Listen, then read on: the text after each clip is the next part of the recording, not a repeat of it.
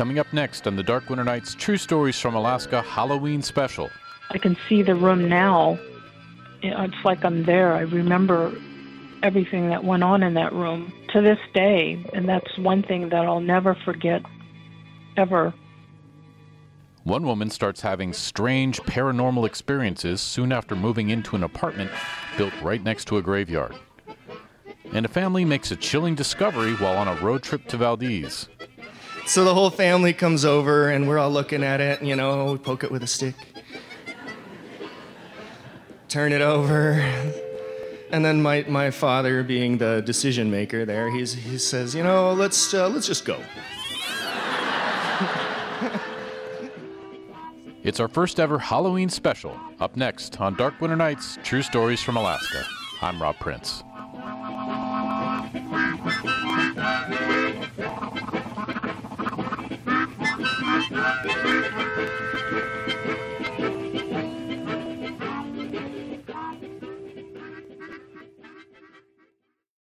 To those of you who might be listening to this episode with little ones, I want to let you know that today's episode is creepy, but spoiler alert, no one gets hurt. So if you don't want to shell out for a nightlight, now might be a good time to hand your kid a smartphone and get them playing Candy Crush for the next 30 minutes.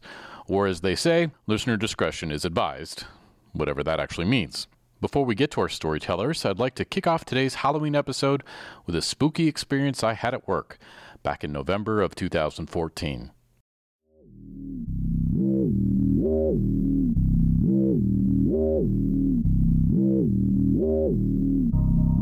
It was a Friday afternoon and things were quiet in the journalism department at UAF. There weren't too many people around, just me and my colleague Brian O'Donohue left slaving away on a Friday afternoon when everyone else had called it quits. There's a solid chance I was just sitting at my desk watching YouTube. I don't remember exactly, but what I do remember is the sound of muffled screams coming from down the hallway. At first I thought maybe someone's loudly watching a movie or playing something in class. But the screams continued, and they weren't like anything that you would hear in a movie. Soon it became clear that I needed to investigate, but I didn't want to investigate alone. So I walked over to my colleague Brian's office, and I said, "Do you hear that screaming?"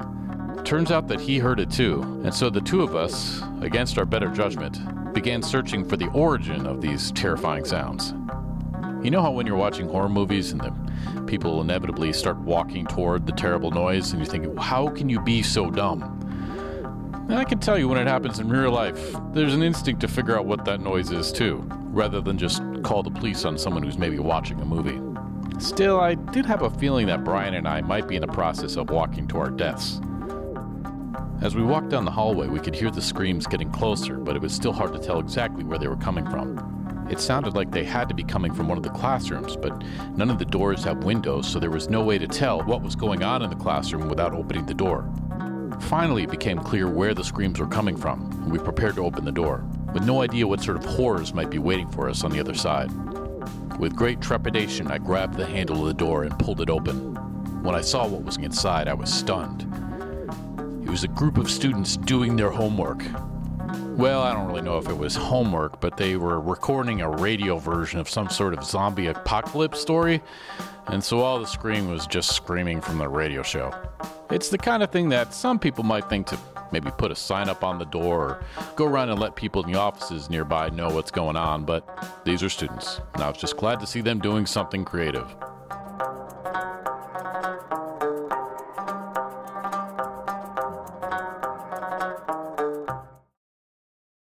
In the fall of 2017, Susan, which by the way is not her real name, was in a rush to find a new apartment in Juneau, Alaska. Her adult daughter had just returned from service in Afghanistan, where she had been injured, and was suffering from psychological trauma. Susan was desperate to find a place, any place, to move into quickly so she could help her daughter recover. I spoke with her over the phone about what happened next. It was a last-minute apartment choice. I didn't have much time. We didn't want to be homeless, so I felt like I had to accept this apartment. I had applied for a number of apartments.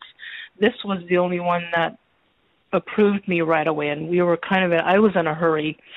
So I didn't I just accepted the apartment. You know, I didn't go over there to look at the apartment. But when we did move in, I think it was the next day that I decided to look out of my daughter's bedroom window, and I realized that we were right on top of a graveyard of, you know, it was part of the graveyard that had the older headstones from like 100 years ago. I did not know that the apartment sat right on top of the grave, and so I was a little bit startled, and I thought, oh gosh, and this is my daughter's bedroom. So yeah, that was a bit, for me, that was a bit unnerving because I wasn't expecting that. What was sort of the first sign that something wasn't right about this place? Well, I walked into my daughter's bedroom, and because I wanted to look out her window again. You know, I mean, it was the only window that faced looking down toward Douglas Highway, you know, on the other side of the graveyard. And so I went out there to take a look to see, you know, what was going on back there. And I came across a drawing. The drawing showed 3 ghostly figures, and they were all peering on the outside of the doorway. And I don't know, they just looked really, I knew that it was a recent drawing. You know, for those 3 ghostly figures, I thought, okay, this looks really weird. And so it kind of creeped me out. It just, you know, it's not something my daughter would draw, but for some reason she drew it. So, you know, I was a little concerned. I thought, okay, maybe she shouldn't have this bedroom, but I didn't want to have my room overlook the graveyard at all. And I was a little bit concerned about her because I felt she would be more vulnerable to something, you know, that might be paranormal. So I was a little bit concerned by that because she was very vulnerable at the time. And I thought that the drawing indicated something. She saw something, and so she drew that. And she wasn't in a position, let's say she had an illness, a mental illness. I can't say what, but I just felt she was vulnerable, and that the drawing was like very paranormal looking. And did you we talk hadn't been with in her there about too. it? No, I couldn't. We weren't really communicating. My daughter was very ill. She had come back from Afghanistan. She, you know, there was all kinds of things going on with her. She had suffered extreme trauma while she was in Afghanistan, so I knew that she was very vulnerable and maybe mentally vulnerable also. And so I was a little bit worried about that, you know, because I heard that, you know, some people are very vulnerable to paranormal activity.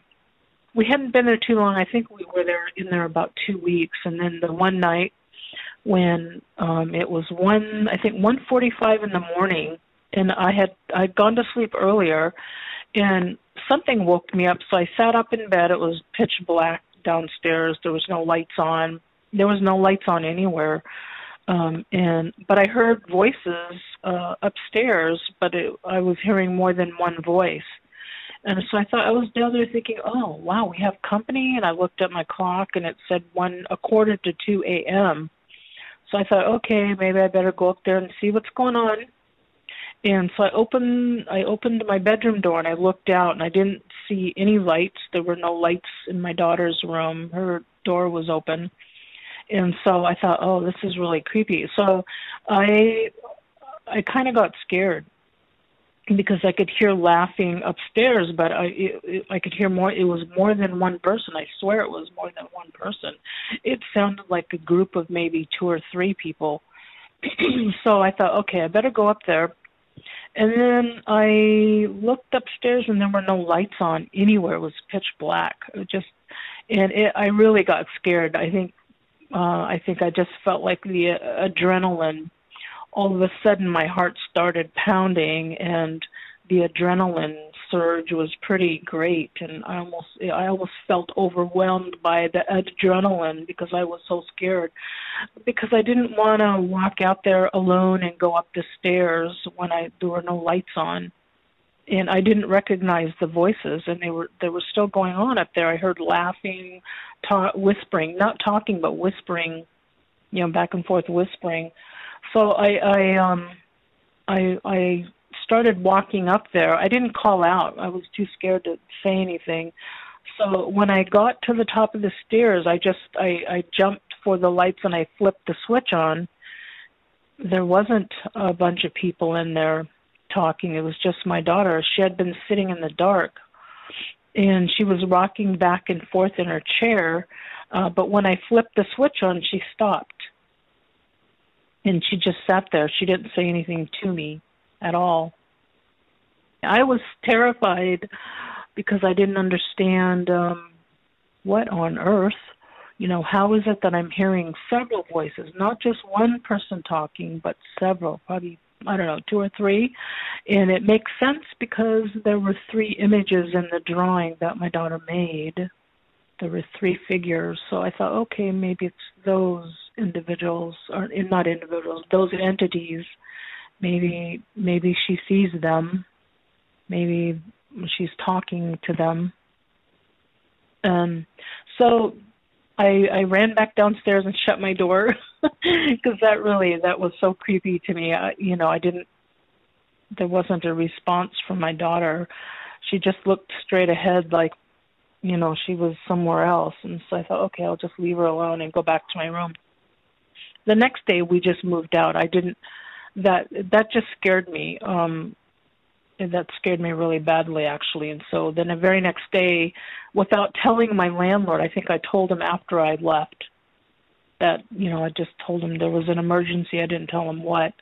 But we left. I found another apartment the next day and moved in there. It was just like a couple blocks away.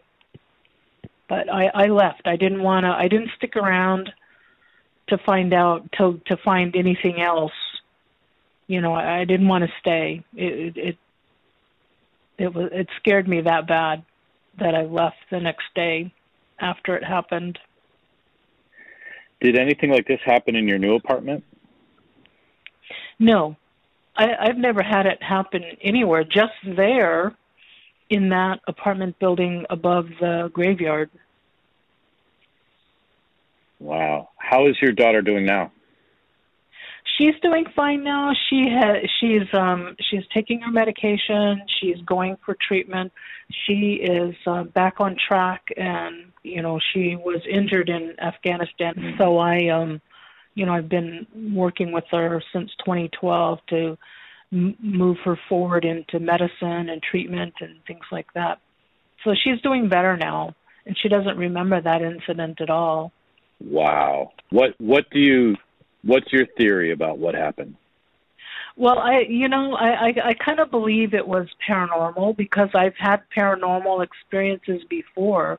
I've had a couple of them as a very small child. I know there's a good possibility that it's real. Sometimes you just have encounters that you can't explain. And so I just leave it that way. I don't dwell on it. I just say, okay, that happened. I'm just going to move on now. I don't want to think about it anymore. Can you tell me a little bit about what happened when you were a kid? Was that in Alaska too? It was in Alaska. My grandmother, and this was a long time ago, she adopted my brother and I. He was a year younger than me, but she had to go to work, and she didn't have daycare at the time. And I think we were small enough that, she could keep us in the cribs, and we would stay in there. And I remember I woke up, I think I had a nap. I woke up and there was just a bunch of figures floating around. There must have been like a whole room full, maybe 20. And, some were standing, some were walking, some were sitting, and they were kind of opaque. And, I was a little tiny little girl, maybe 1, I think.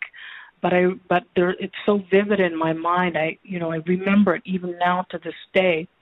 And to me, being a little girl like that, I just accepted it. I wasn't scared. They didn't look threatening, but they were just floating around. But they represented people. They looked like people, but they just weren't talking. and it was just a whole room full of them. And so I thought, oh, okay, maybe these are our guardian angels. Maybe they're here to protect us because we're, little tiny kids, So I wasn't scared. I just accepted it. But I remember it. I never forgot it, even to this day. I can still, it's something that I'll always remember. And this went on all day. They were there from morning until our grandmother got home from work in the afternoon. Wow. And when you say floating, they were like just regular people, but they weren't touching the ground, or what? How did they float? Well, they didn't walk like people. It's like they just when they moved around, they floated. They didn't walk there weren't any steps. They didn't look solid. They just didn't look like people. That I don't know, ghostly figures maybe, because they were kind of opaque, and there wasn't any distinguishable, facial features or clothing or anything like that.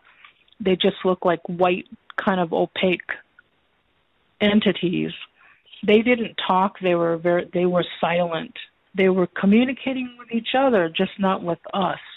It's interesting to me how comforting it seemed to you, though. This wasn't scary. No, it wasn't scary at all. I think maybe because I was a tiny little girl, and I didn't know what threats were. I didn't know what, they just seemed peaceful. They weren't threatening. They weren't trying to scare me or my brother. They weren't doing anything to us. I think about it a lot even now and wonder what those were. Why were they there? And I guess my explanation growing up was that they were some kind of angels or guardian angels, because we were tiny, tiny little kids. Maybe they were there to protect us. I don't know. But I do know they were there, and I still can visualize them in my mind. I can see the room now. It's like I'm there. I remember everything that went on in that room to this day, and that's one thing that I'll never forget, ever. I'd rather remain anonymous. I think if I come out with this, because I haven't told anyone, you are the very first person that I've ever told, because you're afraid that people might think you're crazy, and so I just don't want anybody to know who I am, because I don't know, people are weird. This is Dark Winter Nights, True Stories from Alaska, the Halloween special. I'm Rob Prince.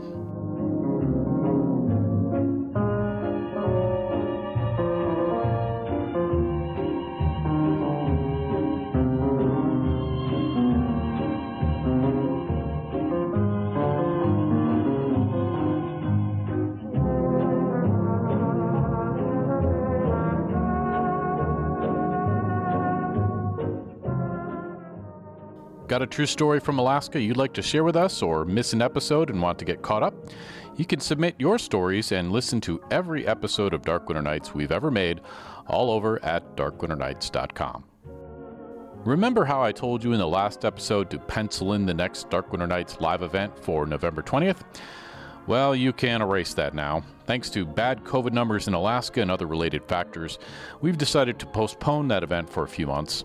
You can stay in the loop on when that next event will be by subscribing to our newsletter at darkwinternights.com.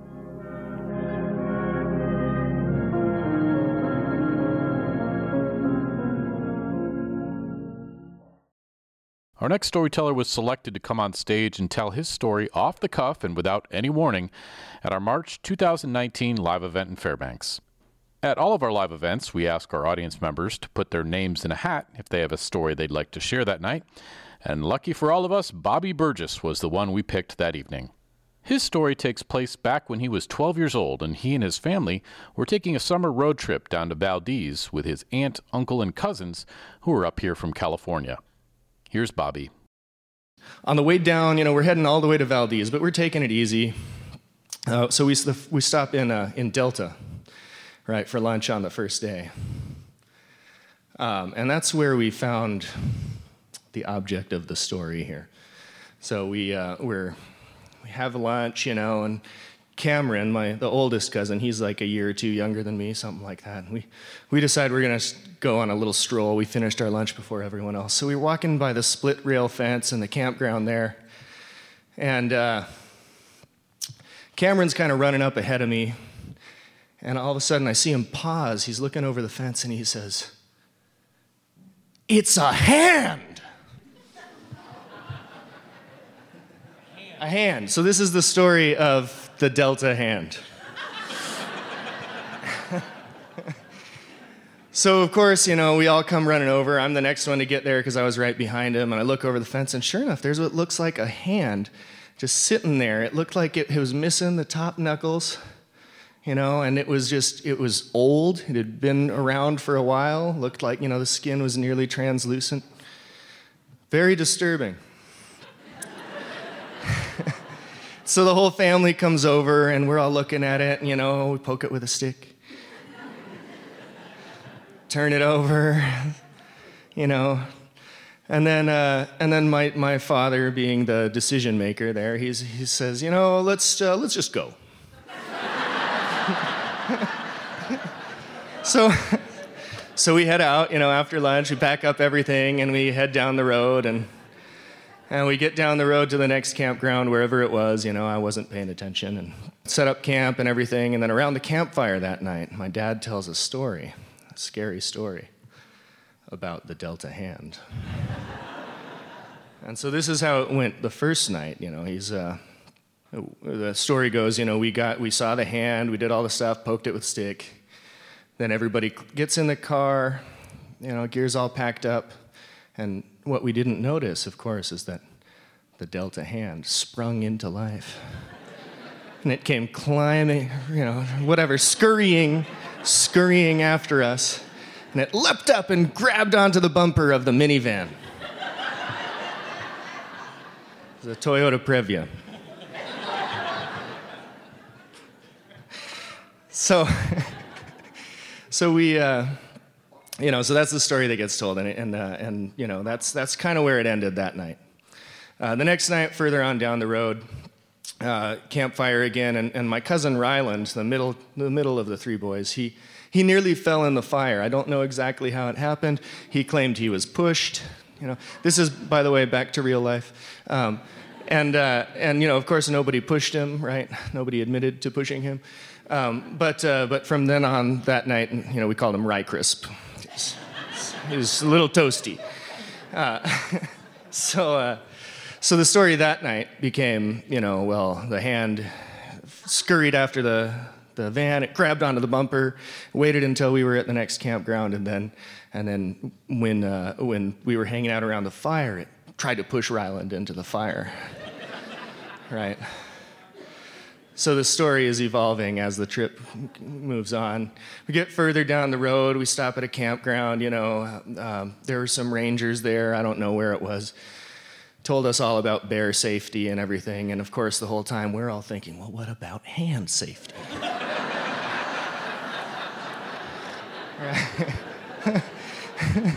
So this, it was a harrowing adventure, you guys. I mean, I was 12, right? This hand was real in my mind. So we move on further down, and these Alaskan roads come back into play, right? They're used to these nice California roads, right? Nice and smooth. And so when they're on road trips, one of the things they would do to save time would be to not pull over for the pit stop, but instead you just use a cup, right? Some of you have anticipated. So Stuart, my youngest cousin, is, using a cup to avoid the pit stop. And we hit a pothole. Ka-chunk.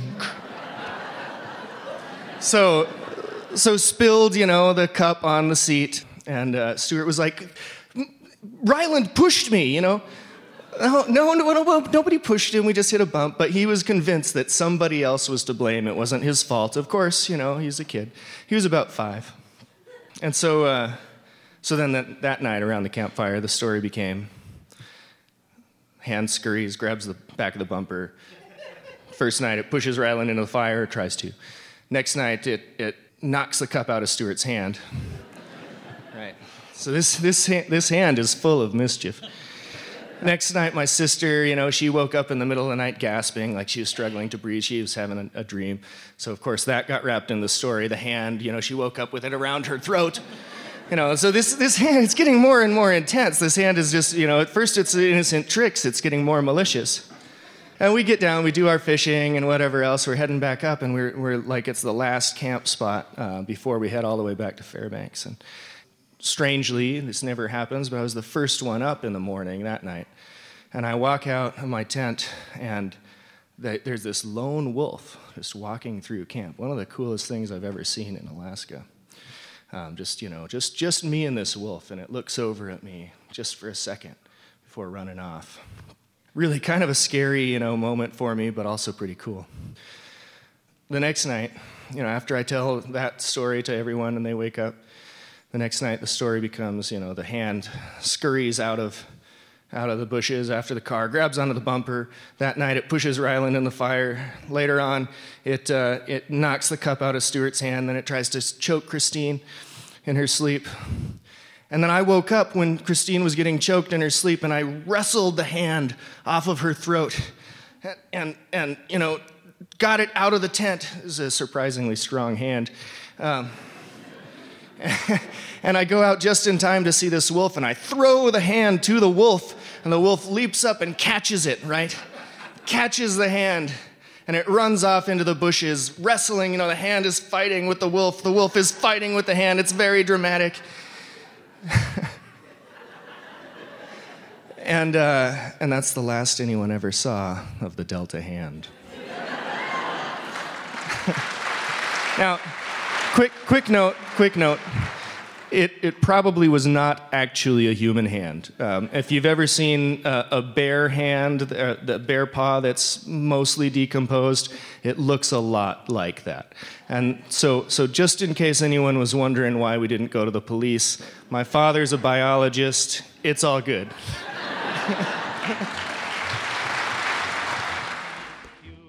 Bobby Burgess. He told that story at our March 2019 live event in Fairbanks.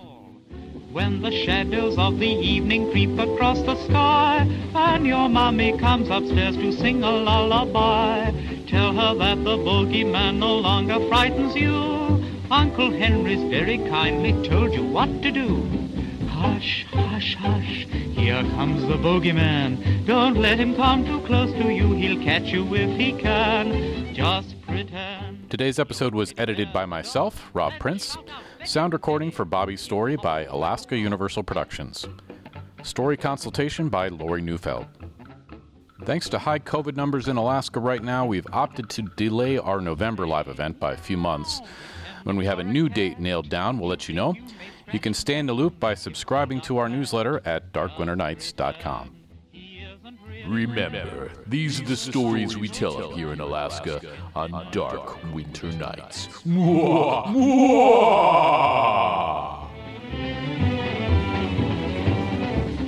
Here's one way to catch him without fail. Just keep a little salt with you and